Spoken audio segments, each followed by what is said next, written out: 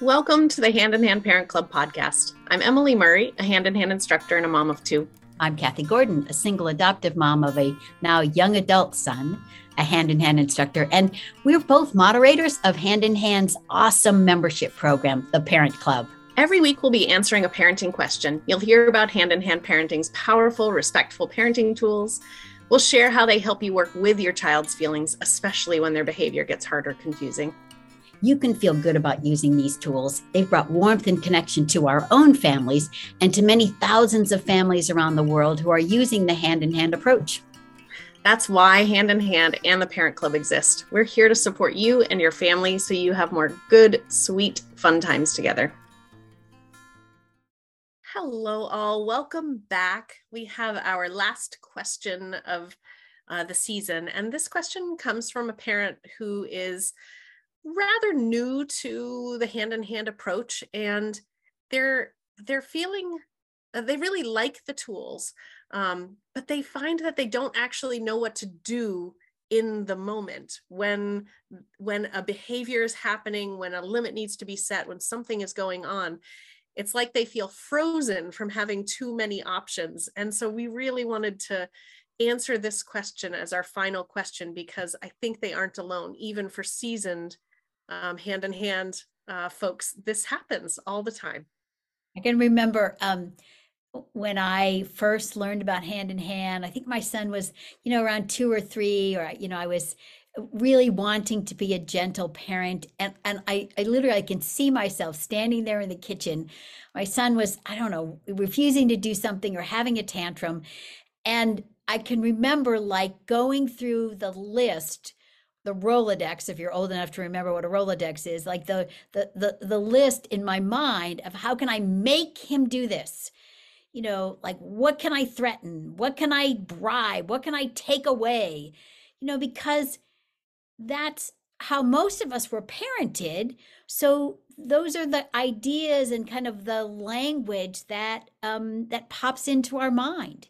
Of like, how can I make my child do what I need them to do? Well, and it does feel a little urgent in the moment. Like, I got to get stuff done. I've got 8 million more things to do. So we do feel like, oh, if they could just do what I need them to do, we could get on with our day. Yes, absolutely. And so we want to shift that perspective a little bit, or just shift that paradigm a little bit, and just remind you that at Hand in Hand, all of our tools are connection tools. And so this last episode of our season, if there's one thing we want you to take away from this, it's if your intention is to connect, you cannot get this wrong. We're going to talk a little bit about how you can use the tools together and move from one to the other. But if your intention is to connect, then you cannot get this wrong, because we're shifting from getting them to do what we want to connecting with them and reaching for them to truly gain cooperation. It goes back to that brain science piece that humans are more willing to cooperate when they feel connected and emotionally safe. So it doesn't really matter what tool you use when your intention is connection. And it doesn't mean, you may have flops, you might try something, you'll have plenty of times where what you offer isn't what they need, and so, you'll recalibrate, but that's okay. You can regroup and offer connection in another way. We have lots of ideas for you. And this practice is really like learning a new language. This is a language that you will hone over the course of a lifetime with your child, because you're creating this unique language just between the two of you, where you're getting to know them, they're getting to know you. And really, we're always often using the tools together in some way. So it's even rarely a choice of like, I guess I'll use stay listening here. Often it's a clump of tools is what you end up using, because you are connecting with your child and responding in the moment with connection. Yeah. So I have this great example of like using all the tools together. So my son was really struggling. He's often struggled with learning with school assignments. And so there's a particular assignment he had to do, and he just kept saying, I can't, I can't. And so I was kind of working around, okay, well, you could do this other page, and so then I got listening time around it, and I realized that I don't know what his eyes can see. I don't know what the experience is inside his brain, but I do know that he's got feelings around this. So that afternoon, I decided to bring a limit and say, yeah, this is what we're doing today, sweetie. And he got super upset, started to cry. I can't. I'm stay listening. I don't know if he had his shirt off or he took it off, but he, started to try to whip me with his shirt. So now how am I going to stay listen to aggression? Okay, I need to keep everybody safe. So I grabbed a blanket and held this blanket up in between us. Now he starts to giggle, and he's trying to whip me over the blanket and to the side of the blanket and under the blanket. And I took the blanket and kind of wrapped it around his arm with what was holding the shirt and pulled him towards me. We collapsed in a heap. It kind of turned into a pillow fight. We're laughing. And then he heaved this big sigh and he said, can I have special time? I said, sure, I got 5 minutes. What do you want to do? He said, I want to throw the football. We went outside, set the timer, threw the football. He came inside and he sat down and he did the assignment like that. It blew my mind that what was getting in the way of his cooperating was feelings. And when I got listening time around it. Then I brought a limit and listened to his feelings. It turned playful. Then he wanted special time. And then he was able to cooperate.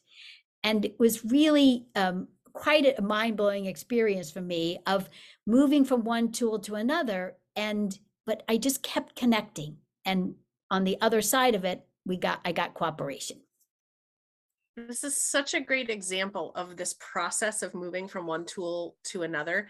And it's really, it's these tools are so simple in the idea of them.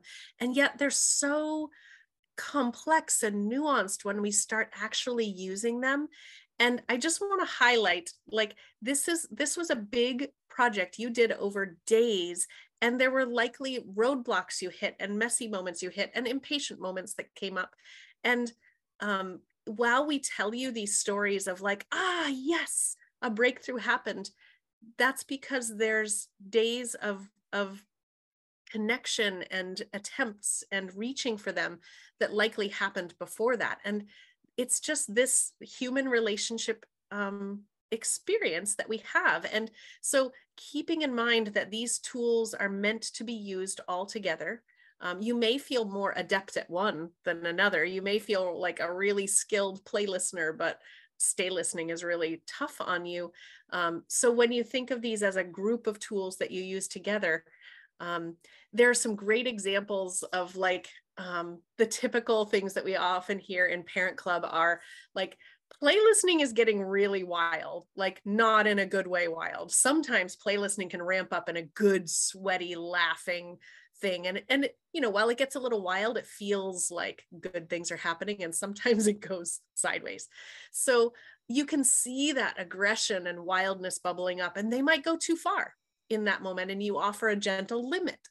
So you insert a, whoops, that was a little too hard for me. Let's use pillows. And you're onto something when they refuse to keep it safe. So they keep coming at you. And then you might move into stay listening, where you keep reiterating that limit and keeping everybody safe. So while protecting yourself, you continue to say, nope, that's too rough for me. And I can't let you hit me like that. And so you stay listen. And it might weave, like Kathy's story, back into some play listening at some point, but you are following their lead and seeing what they need from you, how you can show up so they can move those feelings out of the way. I think one of our best, like kind of clearest examples of the tools being used together in tandem is special time. Because you're giving your child that undivided attention, that connection, and then the timer goes off, which is a limit. And sometimes when kids bump up against that limit, then feelings bubble up. And so you move into stay listening. And that's actually why we recommend leaving a little extra time after special time for this very thing. So And, so that if when the timer goes off, their feelings bubble up, you've left a buffer of time where you can listen to their feelings. And, you're stay listening, and it might turn playful, as it did with my son. And that's where it's a bit of a dance. And again, if your focus is on connecting, you can't get this wrong.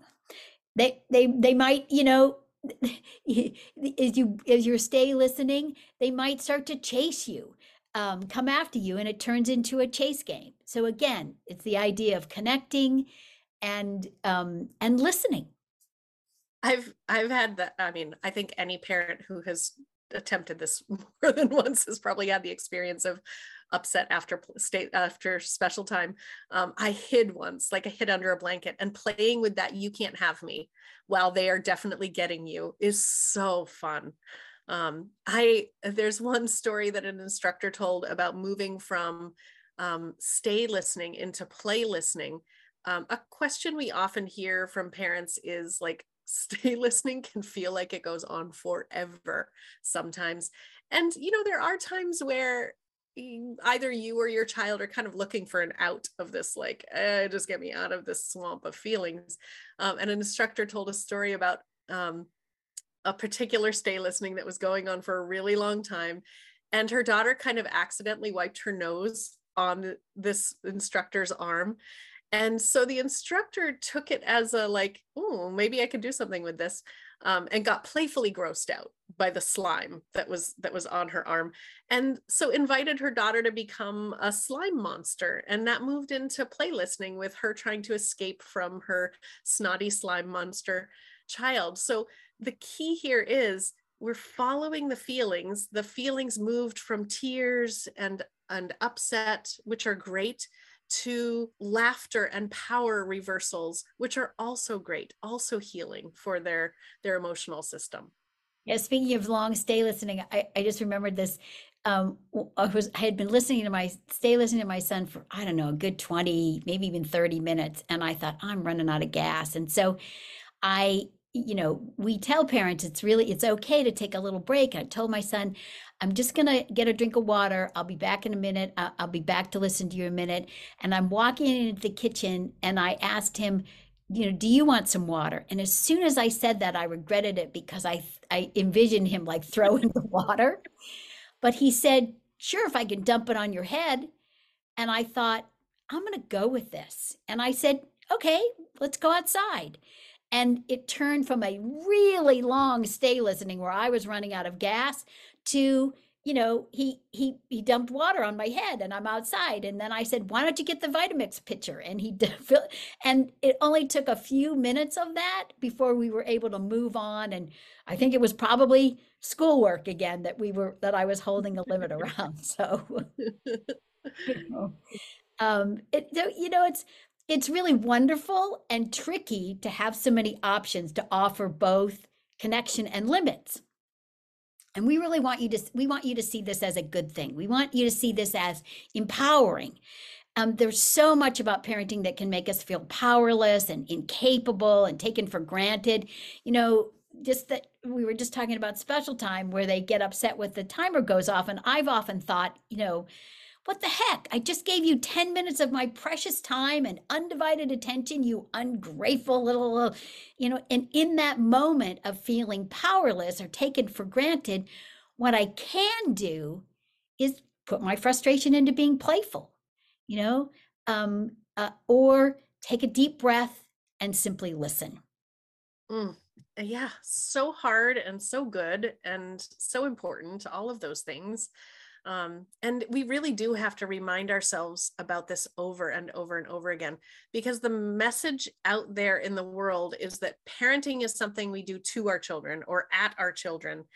And it's almost like they leave the children out of the equation altogether when they're talking about parenting approaches.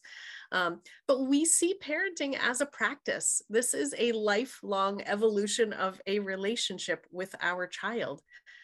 And because this is a practice, it takes practice, and you deserve support. We all do, for this human evolution work.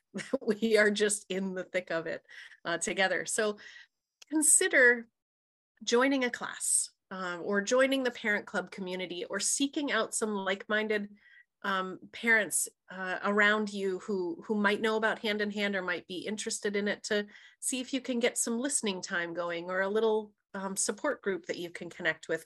There are definitely options for support as you think through this, as you try things, as you feel stuck. We're building a nest with you and with all the parents who are part of this approach to have this support for each other. So our one small thing, and it's not so small, that we have for you this week, as we wrap up season 2, we would love for you to experiment with saying to yourself, I cannot get this wrong. How can I connect? I cannot get this wrong. Let me think about how I can connect here. Do I want to bring a warm limit, or do I want to get silly, or do I want to lay down on the floor and let them come to me? Lead with connection. Find connection in your interactions. Return to connection if you go off track, and keep reminding yourself, I cannot get this wrong. You are good.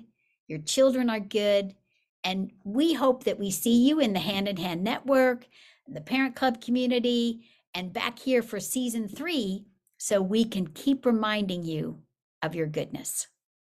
Thanks for tuning in. Thanks so much, everybody. See you next season. Bye-bye.